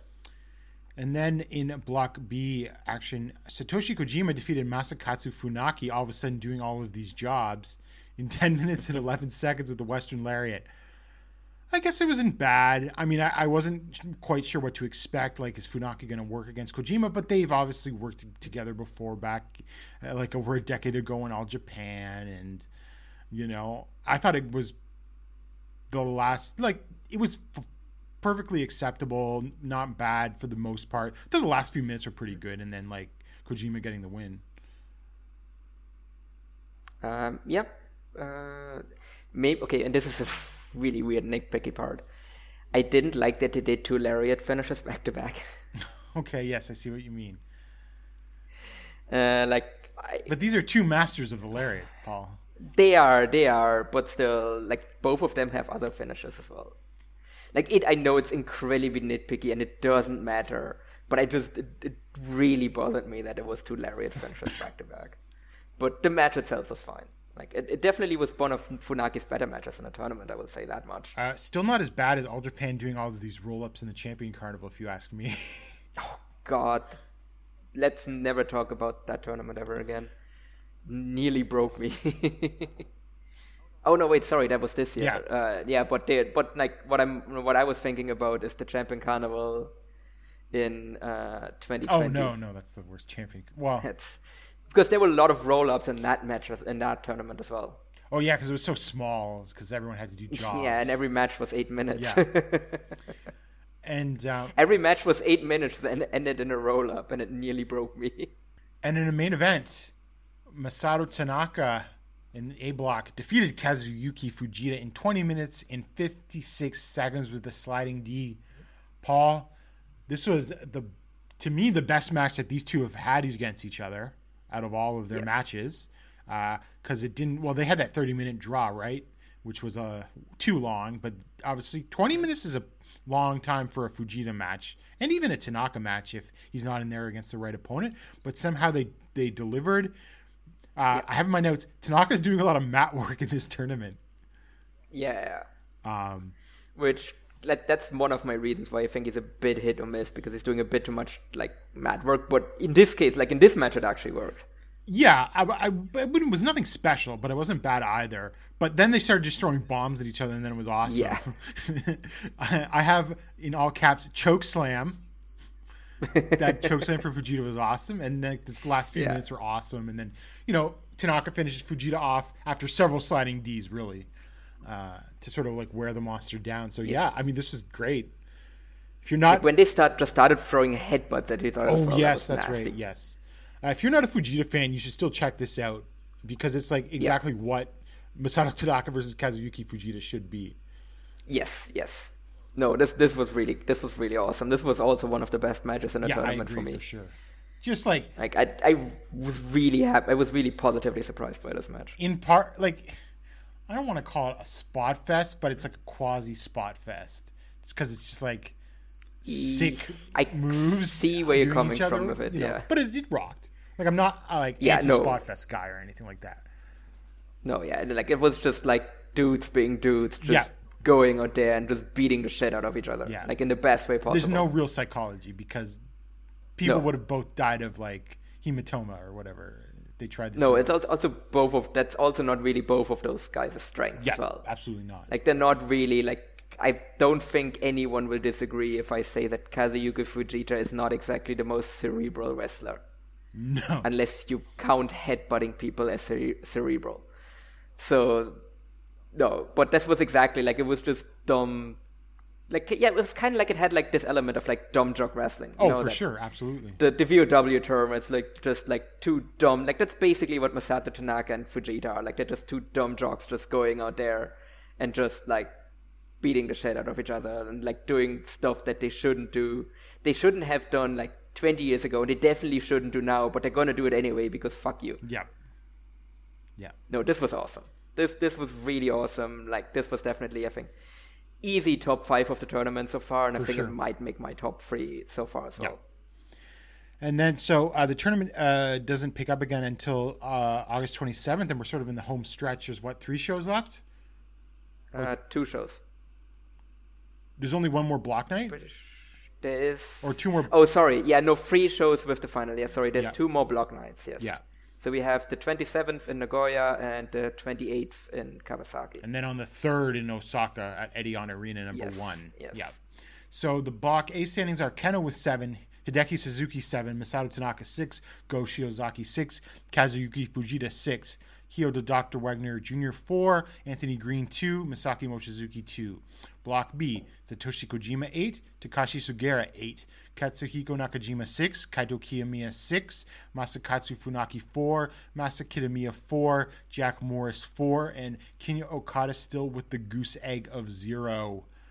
Are you still confident in your predictions, Paul? Yes-ish. I do still think Go Shiozaki is winning. Yep. But just the way this tournament has been going and like what matches are left, I think there's also a chance Fujita is winning as well. Yep. Because I'm just not sure. Because Fujita at this point he has Mochizuki and Keno left. Yep. So obviously he has to lose to at least one of them. Like if Go wins out, then it doesn't really. I think like, Mochizuki could beat. If Mochizuki so too. beats Fujita and then Fujita beats Keno, that should allow Shiozaki to sneak in there. Yeah, but then Suzuki also needs to lose in there somewhere. Like he needs to lose to like Dr. Wagner, I guess. Well, if Fujita put over Wagner, Suzuki can. Yeah, because Go Shiozaki versus Hideki Suzuki is on the final night. Yeah. And then I feel like, because, for example, like Keno also needs to, like, because Keno fails Fujita is on the final night as well, and I expect Fujita to win that one to set up a title match, like, later in the year. And I guess that he could lose to Green. Sure. Yeah, and then the math kind of works out where then Go Shiozaki goes through in the end. Now, over in B block, I originally predicted they're going to do Go versus Kojima again, but I think Kaito's now, it just has a feel Kaito's going to the finals. To me. Yeah, I mean, they're definitely doing this kind of comeback story with Kaito. I do still feel really confident in saying that like the block is definitely coming down to Kojima versus Kaito. Yes. I think that just seems very obvious. Yeah, I would still say they're going to do Kojima versus Go. Because to me, if Kaito is making the finals, he kind of has to win. Yeah. And I mean, I guess you can run Keno versus Kaito in Ariake. Especially if that has cheering. I think you should run it in Budokan, but anyway, yeah. Yeah, exactly. Like because that's what I'm thinking as well. That's why I'm not like if Kaito makes a final and like they have to do that match there, whereas I think they should do it in Budokan. Like they should save it a little bit more. Because you can just have Go versus Keno in Ariake and then do Fujita versus Keno somewhere else and then I don't know, maybe one more title defense or not, and then just do Budokan, do Kaito versus Keno at the Budokan in January. Yeah. Who does Nakajima have on the final night? He has Kenya. Huh. Because I was thinking, like, Nakajima, I don't think you can discount him getting to the finals at least, doing Go Nakajima again. But it just feels like, you think Kenya gets that upset? If Kaito is still in the mix, if Nakajima is still in the mix, I do expect Kenya to get the upset there, to eliminate him so that he gets at least something, and then that way you can get like Nakajima out. But then again, I mean, we talked about it before. Like Nakajima is on this insane streak of like Noah tournament finals. Yeah, like he's been in there and like across both global leagues and once he's been in the final for 5 years straight, for five tournaments straight. So, which is nuts. Yeah. So I could definitely see them. But putting him against Okada on the final night is pretty anticlimactic if he's going to the finals. Yeah, and I mean then again because this was originally supposed to be Timothy Thatcher, obviously. Oh, that's right. Yes. So I don't know if he would have lost against Thatcher. That's very possible. I mean, he could have lost to Thatcher, but then again, he could have also beaten Thatcher to set up a tag title match. So I don't know. I mean, gun to my head, I'm saying the finals are still Go versus Kojima. But I think Go versus Nakajima is also an option. As well as Fujita making the finals and maybe even potentially winning the entire tournament. But gun to my head, I'm sticking with my prediction of Go versus Kojima in the finals and Go is winning. Okay. And just a couple other quick Noah notes. It said October 30th show at Ariake Coliseum or Ariake Arena. I don't know what it's called now, the new one. It will have cheering and a Muto match. And is it a Muto or Muta match? Muto. I double checked last night. It's a Muto match. Okay. The September 3rd show is a Muta match, and then there's another match somewhere that's the final Muta. And then September 25th in Nagoya also has a Muto match. Yeah. Which is sort of Muto's goodbye to Nagoya. So how many of the what was it? 6 matches? Well, does that bring us 5 up to already. 5. Well, yeah, no, yeah, was the original announced? So he had the match with Kaito. Are we counting the match in Dragon Gate? Yes. Okay, so that's 2. So that's 3 with the Ariake, 4 with the Nagoya, and then we already have 2. So I guess we're not September counting the Muta 3rd. matches because there's already 2 announced Muta matches, Yeah. which technically already brings us over 6. Yeah. Yeah. So, yeah, we'll see how many Muto farewell matches there actually are. And for our... Well, I mean, like I said, I'm still not believing that he's actually retiring at the end of all of this. Like, he's going to have a retirement match, but...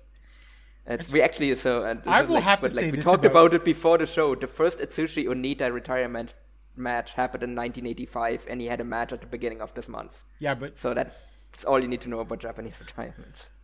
But I will give this, as much as we can all rag on Muto for many legitimate reasons, he must wrestle in a lot of fucking pain.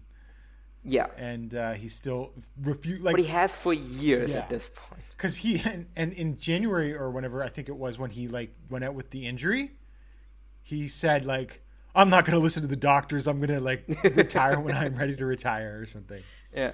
So, yeah, that's his mindset. I mean, that could also be a thing where it's okay, I'm not going to listen to the doctors, but someone showed him the money that he could make on a retirement tour. And he's like, oh, really? Well, I guess I'm retiring. And for our last topic today, we go to DDT with their Wrestle Peter Pan 2022 on August 20th at Oda City General Gymnasium. 1,250 fans, which is a no vacancy because they had this set up to allow cheering and there were streamers. So that certainly helped the show. But Paul, what were your overall thoughts on this show? I actually was a little bit disappointed, I'm not gonna lie. Because I had kind of once it was oh, the show is gonna have cheering, I was like, okay, this is gonna be awesome. But I think just overall, I think DDT just feels a little bit cold at the moment. And to me, that kind of carried over to this show as well. Yeah. So I was I thought it was an okay show when it should have really been a great show to get DDT back on track. And I think there definitely were a couple of matches on the show that significantly underdelivered. But with one significant exception, obviously. Yeah. But I think the rest of the show, there was definitely stuff on there. I was oh, this is going to be good. And then it was just there. Mm-hmm. So we start off with the opening match. Team of Burning, Yusuke Okada and Yuya Kuroku teamed with Illusion. They defeated Toi Kojima, Yuki Ishida, and Takeshi Masada in 9 minutes and 11 seconds when there was a modified stranglehold from Kuroku on Ishida. This is a pretty darn good opener. A great highlight of talent and Okada, shall we say. And Masada seems to be DDT's new super rookie, and he looked pretty good here. Mm-hmm. Yeah, it definitely seems like they have high hopes for Masada. So I have a feeling that he's probably, if he develops well, he's going to move up the card real quick. But yeah, as I said, this was a good show of talent, but every single time I was this is such an absolute waste of Okada. That's really the thing that bothered me about this match, where it was just he shouldn't be here. Should literally be anywhere else on the card. Maybe he should be Takao maybe Mori's with one exception, partner. but yeah. Oh, actually, yeah, you know what? If he just jumps back to All Japan as a Mori's secret partner and just wins the world title, the world tag team titles, I'm yeah, okay, sure. That's acceptable. I'll take that. But I have a feeling that won't happen. I am not going to spend much time on this match, but the next match was a 3-way 6-man tag match. Pheromones, Danshuko Dino, Yuki Ino, and now Koju Takeda They defeated Toru Owashi, Kazuki Harada, and Antonio Honda, and also the team. That is Koju Shining Ball Takeda. Oh yes, Koju Shining Ball Takeda defeated the team of Toru Owashi, Kazuki Harada, and Antonio Honda, and the team of Yuji Hino, Yukio Naya, and Super Sasadango Machine in 12 minutes and 18 seconds with a referee stop. Takeda got Harada in the Sexy Bay Bridge. I will say that there was some fun action at the beginning, and Super Sasadango Machine came out dressed up as Hino, which was sort of funny. But then it just degenerated into a pheromones match. And that's all I have to say. Yeah, it was a pheromones match. Like, I think we've talked about them plenty. I think neither of us is really like a big fan of their style. No, but they got heat. Yeah, no, definitely. I think it was probably better than some other matches that they've had, but like overall. Oh yeah, the three-way six-man format certainly helped at least like the first half of the match compared to your average pheromone match. Yeah. But it also feels like a waste of Yuji Hino though. Yeah, of course. Yeah, he's sort of spinning his wheels too. Yeah. And he's kind of missing from the Japanese indie scene. Yeah. So, yeah, I don't know. Like, I guess, obviously, he's probably paid better in DDT, but I would also just kind of, like, see him be back. And, like, I think he could help, like, promotions like Big Japan that need, like, all the help they can get at the moment. Yeah, definitely. In a special six-man tag match, Hiroshima Yukio Sakaguchi and Hideki Okatani defeated Naomi Yoshimura, Kota Umeda, and the returning Keisuke Okuda in 12 minutes and 44 seconds with the Somato from Hiroshima against Yoshimura, which also set up a tag title match later on that they're going to do on another show. I thought this was pretty good, and I really like the sequences between Okuda and Sakaguchi, who seem to want to kill each other. Yeah, no, this was really solid. I don't really think this was all that much to write home about, to be quite honest. But it was good enough for what it was, and like pretty much everyone in here was like doing their best, but it also kind of felt like this was like a match they put together to like put all these 6 men on the card. Yeah, because they didn't really have anything else for them to do. No, like especially like it's a weird way to re-debut Okuda as well in the promotion after he's been like gone for a while. As I said, like get really good sequences with Sakaguchi, but he already feels lost in the shuffle, and he's had 1 match back. Now Okuda's still saying he's going to be concentrating on Rise, and is that just smokescreen to have a more graceful exit from Dragon Gate, or do you think that's actually going to be the case? I mean, from what I've heard from his exit from Dragon Gate is that Dragon Gate didn't want him to do Ryzen anymore because he's not a good fighter. Yeah. He's just, yes, exactly. But what does Dragon Gate getting knocked care the about? fuck out. This is like what? Antonio Inoki's running Dragon Gate now? Like, what do they care if he's eating shit? You know, he's only... Well, I mean, if your gimmick is that you're a tough guy shoot fighter and then you get knocked the fuck out all the goddamn time, that kind of hurts your gimmick. I guess, but he was only at like Brave Gate level, and I don't know, but I get it. I mean, it can still just be a distraction in general, I suppose, because you're training and everything like that too. Yeah, exactly. Like it's not like you're in there like regularly and everything. So, I mean, if DDT is willing to like allow him to do that, to like have him get like maybe you can eventually then transition him to like a comedy gimmick where he then also gets knocked out in DDT all the time. Because I don't like. I Rocky think Okuda? In his mind he is gonna like win his fights coming up, but like, I mean, let's be honest, he's not. Yeah, and it's going to be Toru Owashi, I believe, teaming with Hiroshima, which is weird, but to take on Yoshimura and Higuchi. I guess Hiroshima needed a big boy to take on that team, which sort of makes sense, even though he's not that great. But whatever. Yeah. And then in the Shinichiro Kawamatsu debut match. Tokyo Metropolitan Assembly member versus Bankayo Ward Assembly member.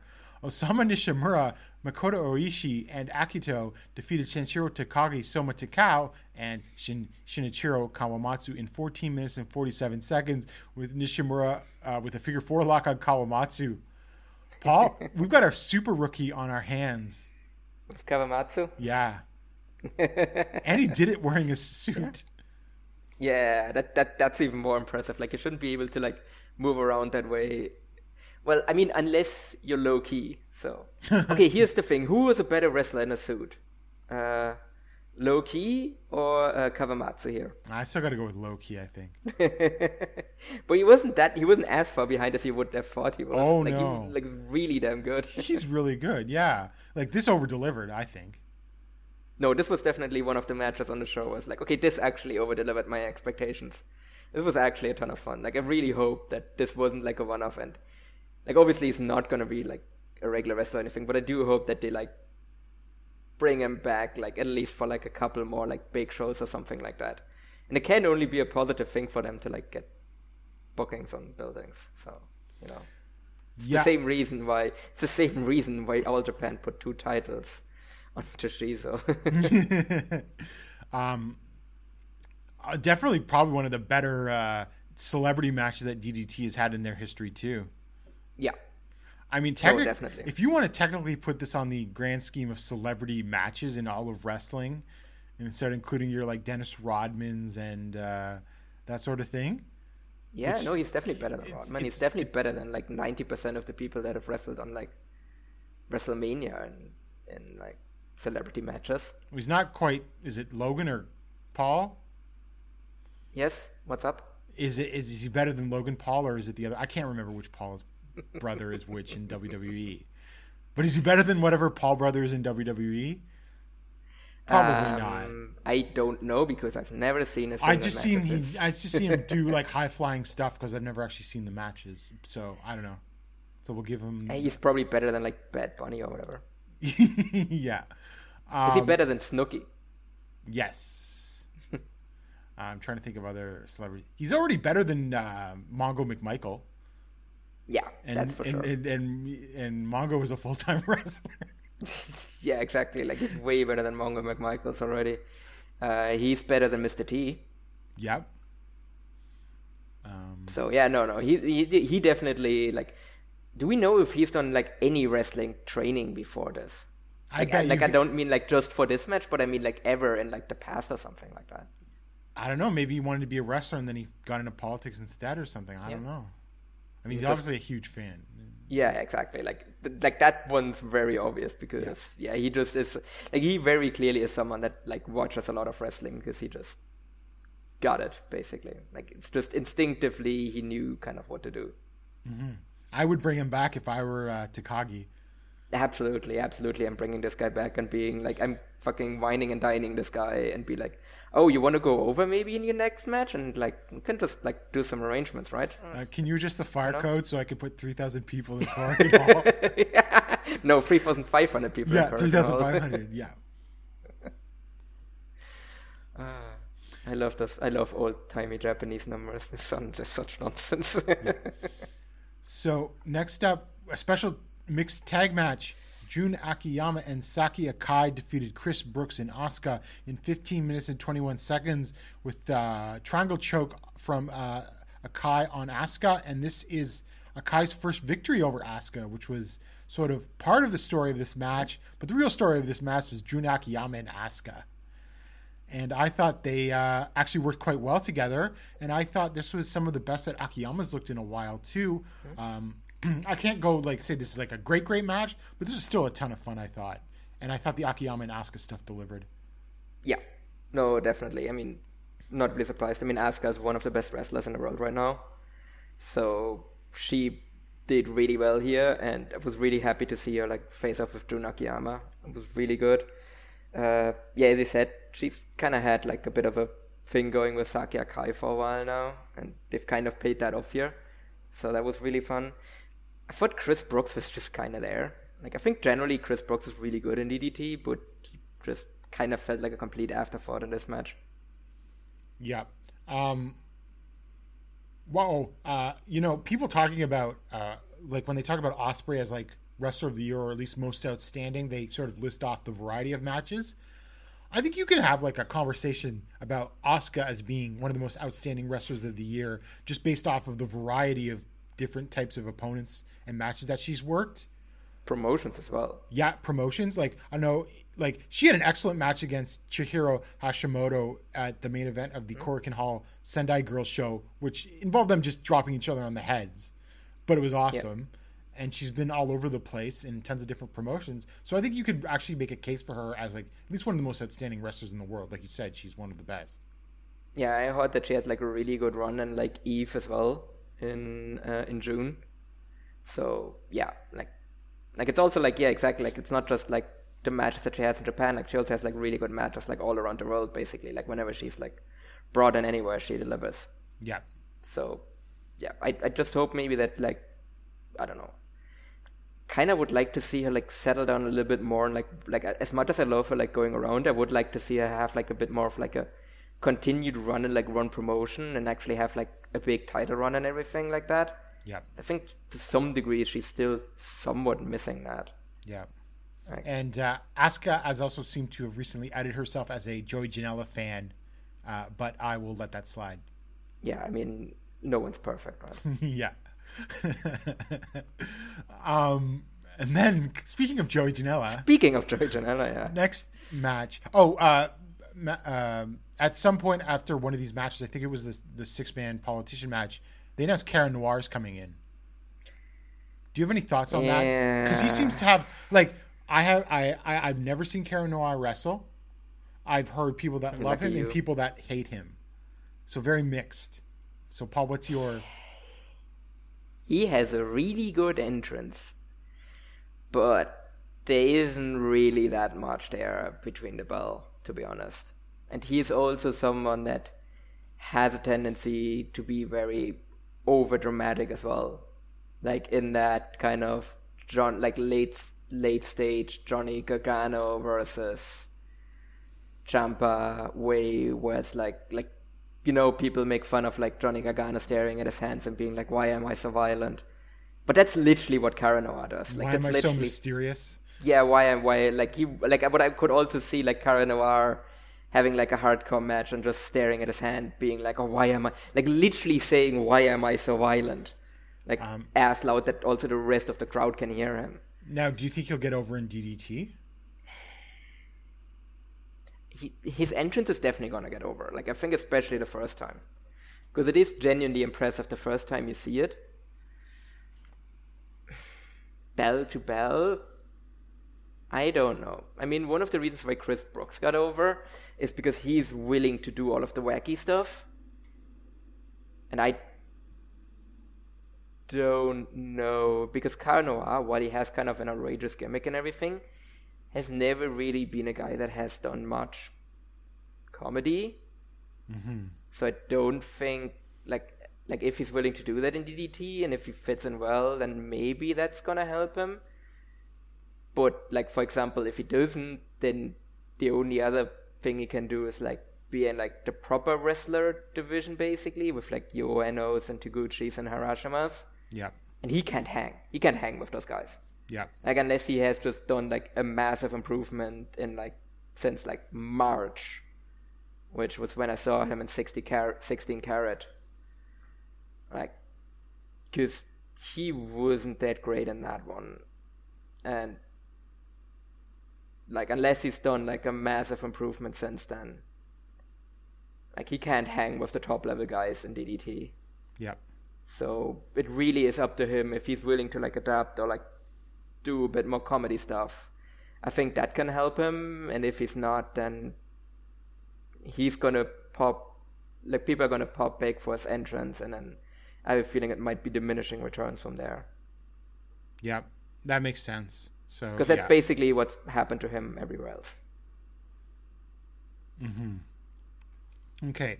And then, we go to Extreme Title. Joey Janela defeated Shunma Katsumata in 18 minutes and 56 seconds with a Death Valley driver on a barbed wire board for his first defense of the title, which he defeated Akito for in an Ippon light death match the week before. I have not seen that match. I heard it was obviously not as good as those past Ippon light death matches, though, which somehow doesn't surprise me. I mean, I didn't hate this. I mean, it had some stupid, ridiculous moves through barbed wire and all sorts of crazy spots, but at the end of the day, it's certainly not at the same level of many other sort of hardcore death matches that you can get in Japan or what even Shunma is capable of. Yeah, that's the thing that always really bothers me about these like DDT Extreme title matches.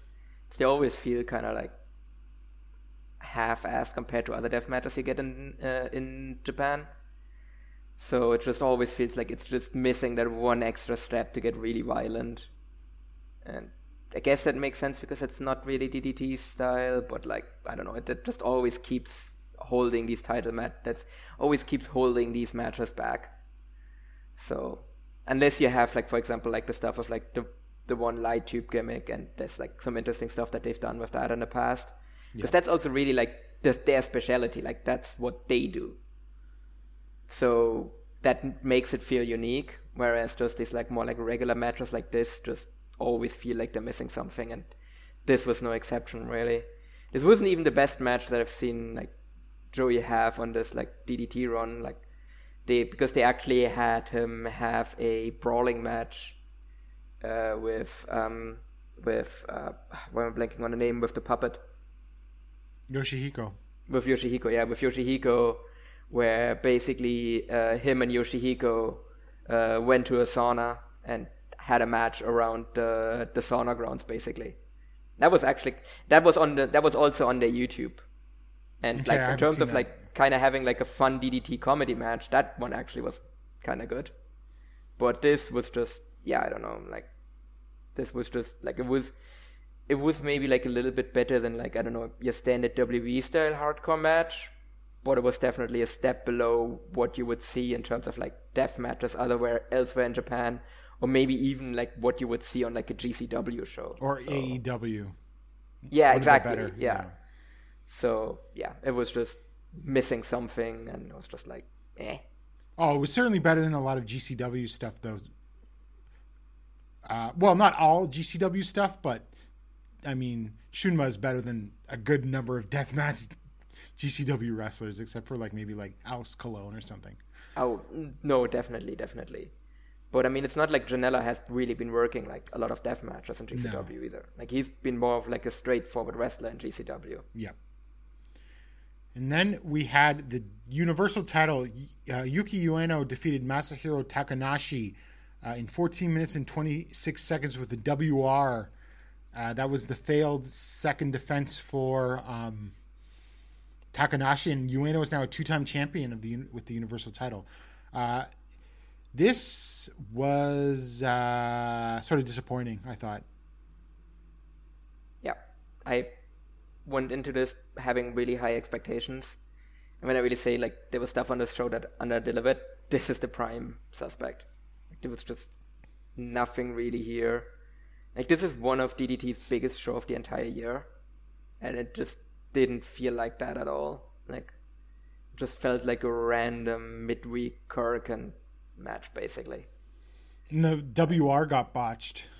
Yeah, that too. Like, that really didn't help either. No. And no, I've definitely seen either man have better matches. I've seen either man have better matches with each other as well, which made it even more frustrating. It's like, they get put in like a pretty big spot in one of the biggest shows of the year, and I feel it feels harsh to say they laid an egg, but given the expectations they did, like given what the actual floor should be between these two, because I don't feel it was a bad match, but like given what the actual floor for like an Ueno match with someone of like Takanashi's level is, I think this got really close to their floor, because it was just nothing really. Like there was no excitement, like didn't really feel like either man was super motivated either.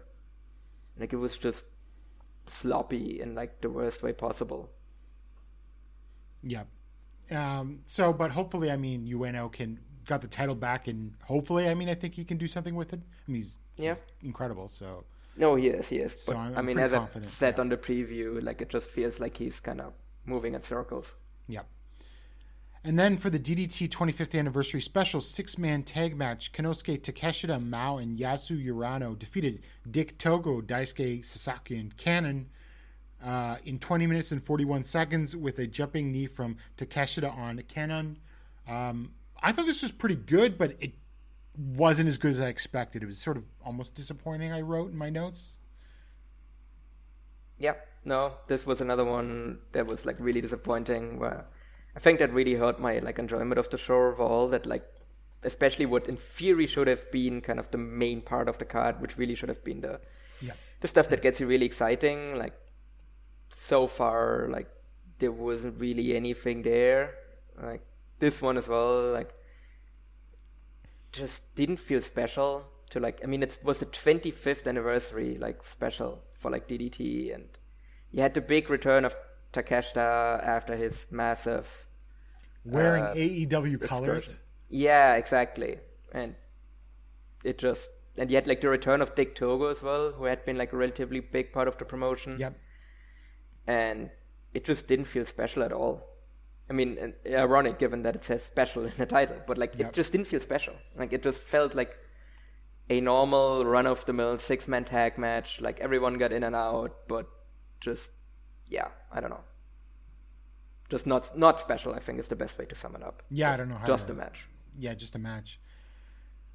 Though something that I thought delivered, KOD Openweight Championship, Kazusada Higuchi defeated Tetsuya Endo in 25 minutes and 24 seconds with a brain claw slam to make his first successful defense. It was the right booking call. I like this match a lot. You know, it was like Endo's speed and agility versus Higuchi's raw power. There were some great spots, like the brain claw slam on the apron and everything like that. I think this mostly got positive reviews, although there was a vocal anti-Endo contingent that don't like him. I don't know. I don't quite get it, but sometimes I could sort of see it, but I mostly like Endo. And so I did believe this match really did deliver, and it was a strong first defense for Higuchi and set him up very strongly at the end of this show, whatever you want to say about the rest of it. And obviously set up for a Takeshita match on September 25th at Korakuen Hall. Yeah, so right now this match actually stands at an 8.97 on Cage Match. And I think that feels like a little high. Like, I didn't think it was that good. I thought I would go a little below. I went like 4.25. Yeah, like I would go like a little bit lower. I don't think this is gonna make like my match of the year list at the end of the year. But it was like a really good first defense for Higuchi. I think it was also an important defense for Higuchi, because we talked about it before, where like there's a bit of a danger where if he loses here, or if he doesn't look good in his match, that could be doing some long-term damage to him. And neither of those happened. Like, he looked strong coming out of this match, and Endo just sold his ass off. Yeah, like now that the match happened, I'm also happy that they didn't put the title back on Endo. I think that's a much stronger story, that he actually needs to like work his way back up to the title. Like, yeah, he came back from the knockout and everything, and he challenged for the title immediately, but he lost, so now he needs to like rebuild, and I think that's a much more interesting story for Endo to go through. And I really hope that like they're gonna continue the Higuchi reign as well, because we'll see if that happens, because Takeshita challenged next, and that's another match I could see go either way. But if he actually beats both Kendo and Takeshita, like, then Higuchi is a made man, right? Yeah. Well, I think Higuchi's winning because Takeshita is like, I'm going to go back to AEW in October, and I want to go back as champion. He's not going to go back as champion. No, like, they can't do that. Like, they lose their biggest draw, and then they also lose their top championship. Like, that's just going to send their, like, numbers in a tailspin in terms of drawing. Yeah, no, it's not going to happen. But it'll be a big thing for Higuchi to win, I think. But at that point, the pressure is on for Higuchi, right? Oh, for sure. He just beat the top 2 stars in the promotion, and then he needs to deliver. I would assume, who else could credibly challenge him after that? Hiroshima would be the next, but again, that might be almost one that you want to save for like a bit of a bigger show as well. Akiyama. Oh no, they're tagging Akiyama is one. He beat him in the tournament though. Ueno in theory is someone. Well, he's the but he has universal. he has the other title. Daisuke Sasaki? I don't know. In theory, I mean, he is a big enough star. I mean, it's not going to be a great match. Actually, you know what actually would be an interesting match? Eruption Explodes. You do Sakaguchi versus Higuchi. That would be a good idea. Yeah. So, I mean, there's definitely people that can challenge him. Like, you definitely have, like, a good number of challengers lined up for him until he, like, I don't know, loses it back to Endo eventually. I could see that happening eventually, yeah. Yeah. I guess But again, I think that also somewhat depends on, like, what he's drawing on top as champion. Yeah, that will. Like if he actually draws good numbers, then I think they're gonna like go a bit longer.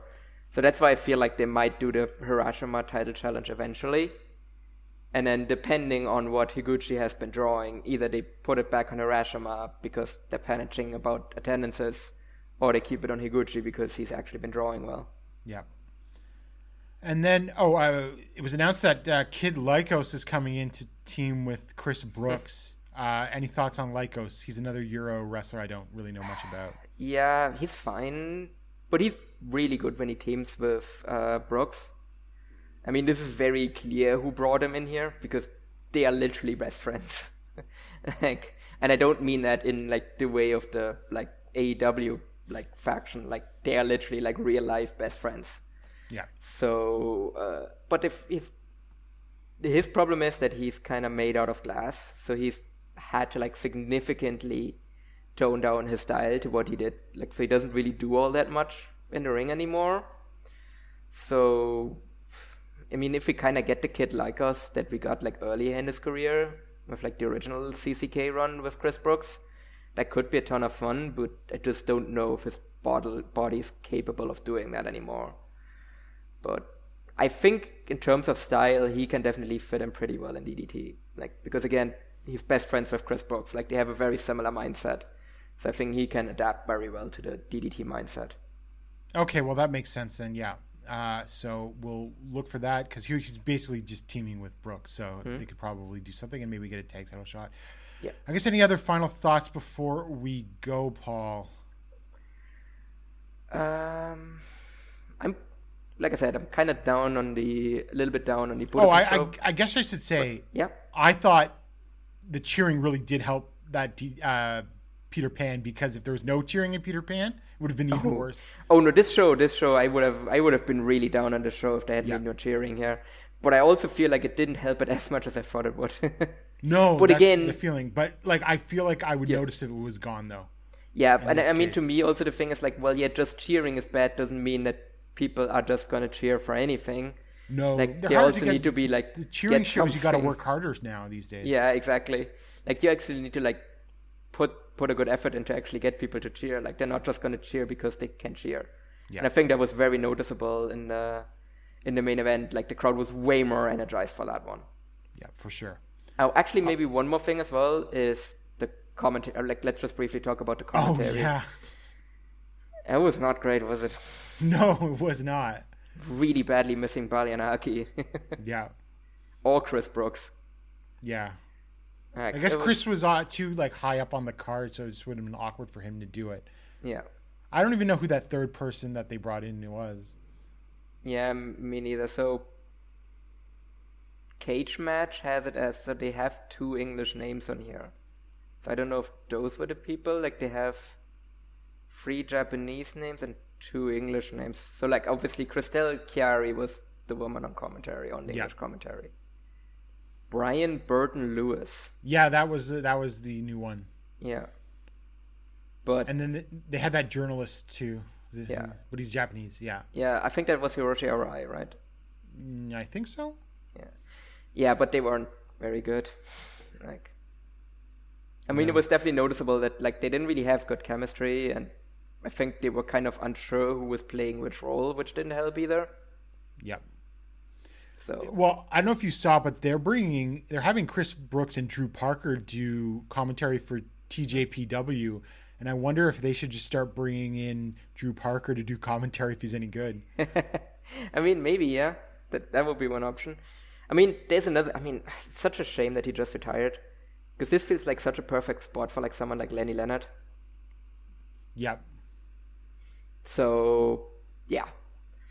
But unfortunately, he's retired now. But yeah, I mean, if this is what you're giving us, and then you have like someone like Lenny out there, or I don't know, you could. I mean, it's a big show, so you could have maybe also borrowed, like, but then again, the Noah people had to do like a Noah show on the same day. Yeah.